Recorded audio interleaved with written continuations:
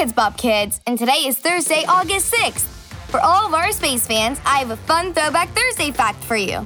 On this date in 1996, NASA announced that there may have been life on Mars. This announcement was made after they did lots of research on a meteorite that they thought came from our neighboring planet, Mars.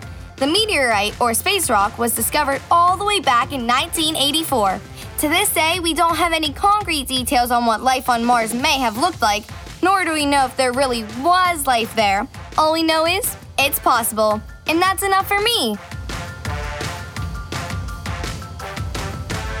In the spirit of Throwback Thursday, where we take you back in time, today's kid song of the day is Uptown Funk.